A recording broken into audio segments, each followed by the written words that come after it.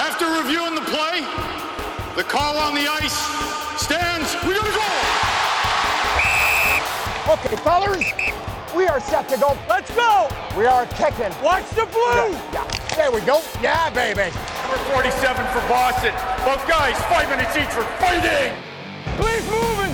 Please moving! Play the play! You're not getting me to say I made a mistake. I think I'm bang on then. I'm bang on! Okay, gentlemen, play ball. Watch it here. Good checking, guys. And good play. Josh, as I'm watching hockey games this past week, all I can think of is Monty Python. Monty Python and hockey. I've never necessarily made the connection between the two. But in the famous movie, The Holy Grail, the knights who say, "Knee, knee, knee." We are the knights who say... Knee. No, not the knights who say knee. Yes, it has felt like the Monty Python Knights Who Say Knee, because I feel like knee is all I've been hearing this week. This is the Scouting the Refs podcast. It's brought to you by Manscaped, and there are special savings available for you with our partnership with Manscaped. Use the code REFS, R-E-F-S, for your order. You'll receive 20% off and free shipping. You know, we have reached mid-December. The holidays are on everyone's mind. It's a great time of year for all to gather and enjoy the traditions of the holidays. So many special moments to enjoy that members of the family take part in regularly. One of those important tasks, of course, is trimming the tree. This can be a daunting and sometimes hazardous job if it's left too late. You don't want to leave it to the last minute and then realize, oh no, this is a treasured moment, and you don't want to hurry through it and cause pain and suffering. Therefore, we always recommend the great products from Manscaped. There is the Lawnmower 4.0 that will trim through all the loose branches, twigs, stems, and undergrowth and clear the way for the perfect display. Listen, you don't want any of that stuff getting in the way of the beautiful packaging that rests underneath, so do the right thing. Use the Lawnmower 4.0. You know, there's lots of families, friends, coworkers, and the like that do gift exchanges prior to the big day as well, so go to manscaped.com, order the Performance Package or any of the other great products and share in the tidyings of comfort and joy. It's the season of giving, isn't it, Josh? Manscaped products make wonderful holiday gifts. They absolutely do. And nothing like getting that gift under the tree to help you maintain the area around the tree, if you know what I'm talking about. Exactly. More than 4 million men worldwide can't be wrong. Go to manscaped.com. Use the code REFS for your purchase. Get 20% off and free delivery. Make sure you're following us on our social channels. For Josh, it's at Scouting the Refs on Twitter and Instagram. For me, it's at Todd Lewis Sports on both Twitter and Instagram. And on this week's episode, hit the goalie, you get a goal. I see your knee and throw another.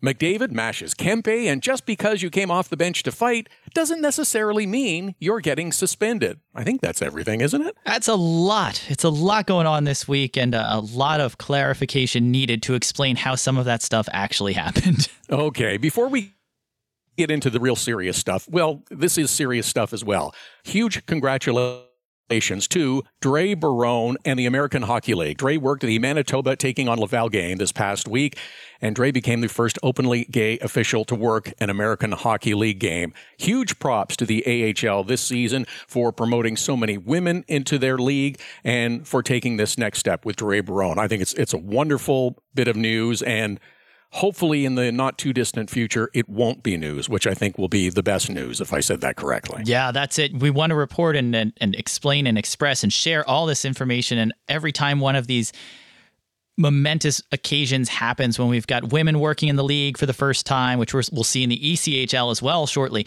and we've seen it in the AHL, and you want that to become commonplace. You want it not to be newsworthy, but it's so nice to see the ceiling being shattered and these debuts happening with Dre and with all of the women, because now all 10 AHL women have worked and made their AHL debuts. So great to see this happening. Great to see that kind of diversity. And, you know, from an officiating standpoint, we want the best officials out there, regardless of where they've come from or what their background is or who they are.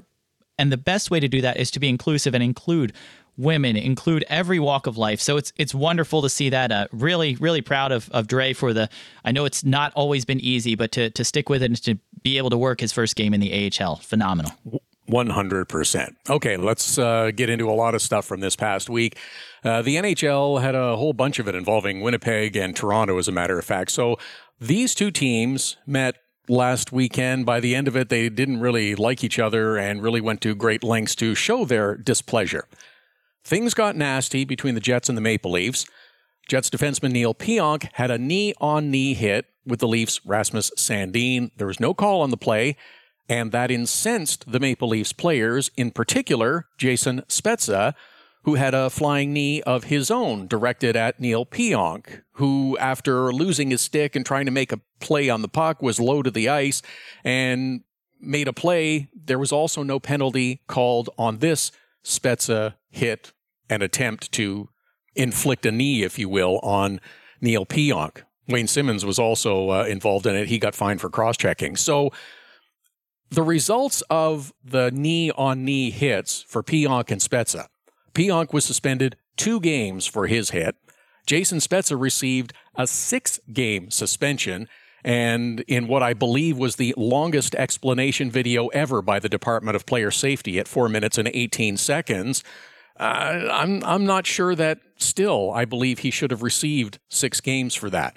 Josh, I don't know exactly where you stand on both of these knee-on-knee hits, but kind of give me your first impressions and where we are with the hit on Rasmus Sandin by Neil Pionk and the Jason Spezza retaliation. First thought, Todd, both should have been penalties. Both should have resulted in suspensions. And that was my initial take, just seeing what the league has said in the past repeatedly. Dangerous plays with a high propensity to cause injury. It's the type of hit we don't want to see in the NHL. So I figured they both deserved a penalty. Surprising that we didn't see penalties on it. And the only thing we can do after the penalty is not called in the game. And remember, the officials can review it if they call a major penalty. If they don't call a major, there's no review of the penalty there. So with no call on the ice, there's really nothing to do but move forward. Player safety, though, has the benefit of review after the fact. So I fully expected and was glad to see both suspensions. Interesting to see the differences, though.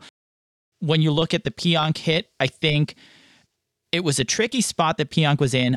I didn't believe he was leading with his knee. I thought this was more of a reactionary knee where we've seen where players sidestep or turn at the last moment. The defender is caught out of position, or at least no longer in position to make that clean legal body check. They shift their weight, they shift their body, they shift their course, putting their knee out in the process, and you end up with a knee-on-knee hit. So I felt like that's what we saw in the Pionk play. It doesn't make it any less dangerous. I didn't think there was intent there, but still, when you've got a knee-on-knee hit like that, I do think you have to suspend the guy because it's a dangerous play, and we need players to be conscious of that and to think about what's happening on the ice, because the act of what ended up being a knee-on-knee hit, you're still responsible for it. So not surprised the suspension there. The Spezza one, I think they came down a bit harder because you're looking at less of a clean hit opportunity, less of a hockey play. You're looking at a guy who's already down on the ice, and Pionk's trying to make a hand pass, diving across the ice. So he's in a very vulnerable spot. And unlike Corey Perry's hit on John Tavares, it didn't look like Spezza was doing anything to get out of the way, to avoid the hit, to avoid the player, and that's a real dangerous spot. I mean, Pionk was fortunate. I know he did continue on, but then is reportedly out under concussion protocol. Hopefully it's not too serious, but that knee to the head can play out horribly, and a very, very dangerous play. So I can see where the degree of danger was higher, the potential for serious injury was higher, and the league wanted to escalate as a result. Didn't see it go in 6 games, though, Todd. Well, and that's kind of where the confusion comes in for me. I'm surprised that they went to 6 because now you have triggered the opportunity for appeal, which is what Jason Spezza and the NHLPA have initiated. 5 would have been easy. There's no appeal available after that. This was an epic video ruling that they put out to, I think, basically substantiate their case for 6 games, and I understand that. I don't know how much success Jason Spezza is going to have in his appeal. He might get it dropped down a game, or like the court system works, it may get past the 6 games before the appeal is actually heard and a decision is rendered. Oh, yeah. Based on the timing of the process, the NHLPA wants to do it. They want to fight it to set that precedent for next time, because if they uphold the 6-game suspension now, they have less leeway to argue down for future player cases. So Spezza might not get the time back. He'd get the payback because if he's out for more than 6 games, but they reduce it to 4, he'll get his salary back for those extra games. But I think from the NHLPA's standpoint, they're doing this on behalf of the next suspension that comes down.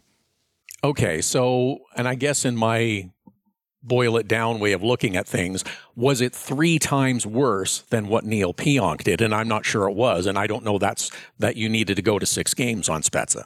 Yeah, when you look at it that way, 3 times worse doesn't seem equitable. It doesn't seem like it was 3 times worse. I mean, where do you draw the line? How do you do that calculation? And it's so hard. And I don't envy player safety for being in the spot they're in of trying. When every situation is different, how do you determine what the right number is? And I think really, in this case, looking at quite literally player safety of having a guy in that position was why they wanted to go higher. But to look at it and say, was this really 3 times worse?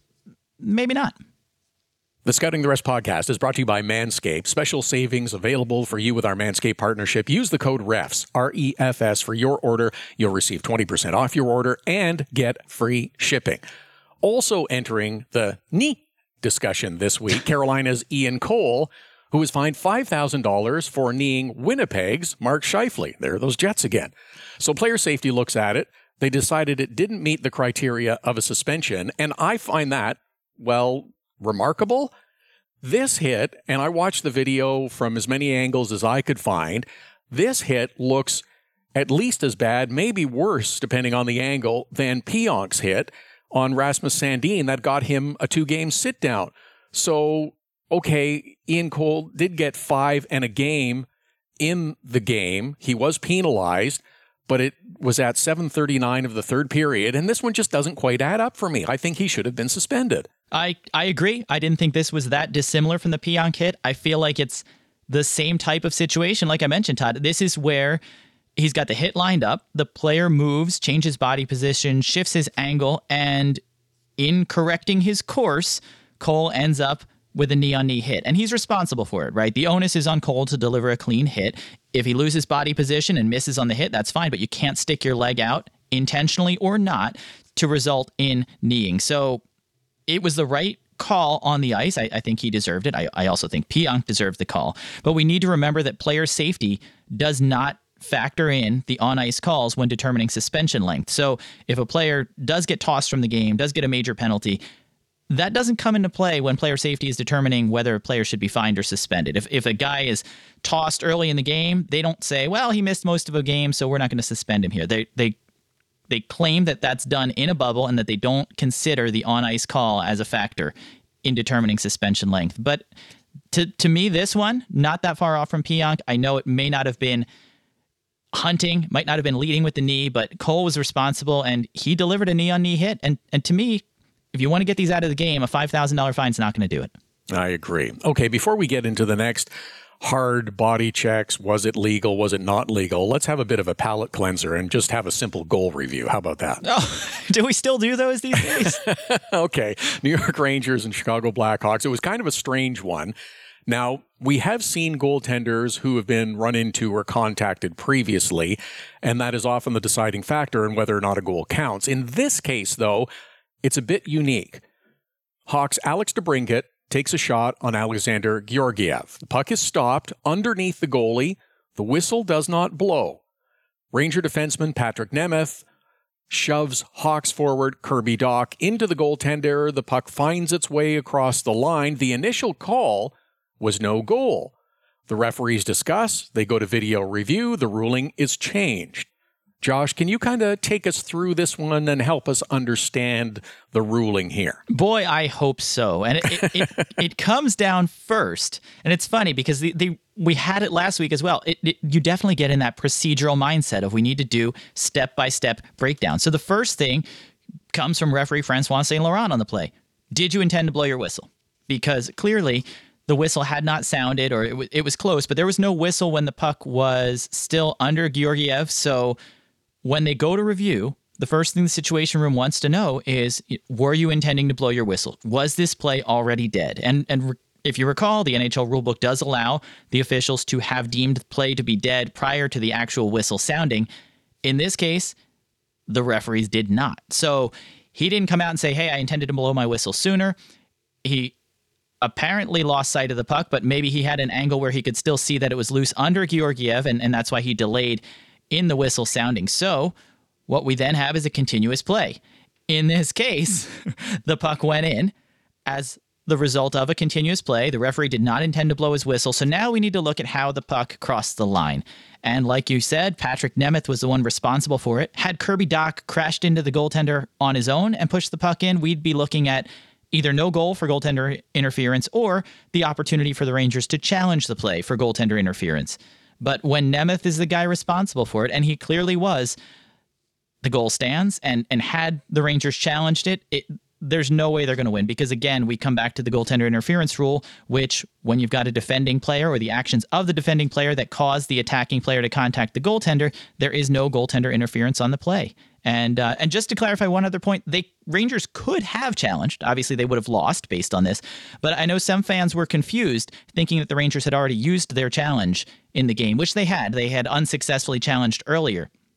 We no longer lose a timeout for a failed challenge. You get hit with a delay of game penalty. So had the Rangers opted to challenge, and they could have, and failed, they would have received 4 minutes for delay of game, because you get the double minor escalating delay of game penalties for the challenge. So it was on the table. They could have done it. Wisely, they didn't. Yes, absolutely. Okay, another issue in another Rangers-Hawks game, the crushing hit delivered to Chicago's Jujhar Khaira by the Rangers' Jacob Trouba. Khaira was going up the ice as he approached the blue line, kind of had his head down a little bit. Trouba delivers the enormous hit. Khaira was on the ice for some time, taken away on stretcher. He spent the night in hospital. He has been released. He's recovering fine. He's in concussion protocol and out indefinitely. And this, of course, ignited the debate over what is and what isn't a legal hit, what is an illegal check to the head. Can you give us a little refresher on this one? Because by my understanding of the rules, this looked like a legal hit to me. Yes, I absolutely would love to. I thought the same thing when I saw it. It was a scary hit, and you want to officiate. And just remember that the referees are looking at this. They need to officiate based on the act, not based on the result. And Dave Jackson, former NHL referee and hockey rules analyst for ESPN, was just sharing a similar commentary on Twitter that you need to look at the act. It's not necessarily the outcome. And unfortunately, legal hits can be dangerous. They can be scary, but that doesn't make them illegal. Just like contact with the head doesn't automatically make it illegal. There's a reason that Rule 48.1 is illegal checks to the head, because you can, in some cases, have head contact and not have it be an illegal hit. So there's 3 criteria that the league was looking at, and this is what the officials need to know on the ice when they're making the penalty call, and it's the same thing the player safety is looking at when they're deciding if there's a fine or a suspension. Did the player attempt to hit squarely through the body, not picking the head as a result of poor timing, poor angle, or extending outward and upward, which Trouba did appear that he was going right through the body here? Did the opponent put himself in a vulnerable position by assuming a posture that made head contact unavoidable on a full body check? So if Trouba is hitting square through the chest, and Khaira comes in with his head down or subsequently shifts after or just prior to the hit being delivered, they're going to put some of the responsibility on him for contributing to the head contact on the play, which clearly there was contact with the head. And the third, as I was mentioning just now, did the opponent materially change the position of the body or head just prior or simultaneously with the hit in a way that contributed? So I think we're looking there at Khaira's body position just prior to the hit. We're looking at his head being down and the fact that Trouba was not picking the head, but trying to deliver a hard, heavy body check that was legal. And because of that, yes, there was head contact, but under NHL Rule 48, it wasn't illegal. And if you were looking for another example of this, you didn't have to wait very long, because Jacob Trouba gave you another prominent display the next night against the Colorado Avalanche. This time, the recipient of the hit was Nathan MacKinnon, who was moving the puck from the boards towards the Ranger goal. Head down slightly, Trouba rocks him with the thunderous body check, and immediately the Avs captain Gabriel Landeskog jumps in to challenge Trouba, and the two fought and the dust settled down. So a couple of things that caught me on this one. Joe Micheletti, who is the Rangers analyst on the television broadcast, praised the officials for handing Landeskog the full Monty for instigator fighting and misconduct penalties, and I agree, that was the right call. But you know what? We have actually come full circle now, Josh, because Micheletti went on further to say that we need more instigator penalties. Not get rid of the instigator, we need more instigator penalties. Well, this was a correct call of an instigator penalty, and this is when they should be handed out. Trouba even said he doesn't mind standing up for a hit, and he doesn't mind a teammate of a player that received a heavy check to stand up for his guy. He gets it, and he was willing to drop the gloves, but Trouba wasn't going out looking for a fight. Trouba would not have dropped the gloves if Landeskog hadn't come after him. So I think this is the perfect application of the instigator penalty. You don't want it when two guys are going back and forth. This is clearly the only reason Landeskog dropped the gloves here was because of the hit that Trouba delivered, legal or not. And I think that's the right time to call the penalty. So I praise the officials for doing it. I know people complain about the instigator penalty, but I think this is one of those situations, especially on a clean hit, that you want to stand up for your guy, that's fine, but this is what the rule book says. You are instigating a fight because of a hit, and well done and well deserved. Our last case study of the week also involves a fight, and, well, funnily enough, the Toronto Maple Leafs are involved in this one as well, along with the Minnesota Wild. Forward Marcus Foligno was executing a line change and did leave the ice surface. His entire body did not enter the bench area.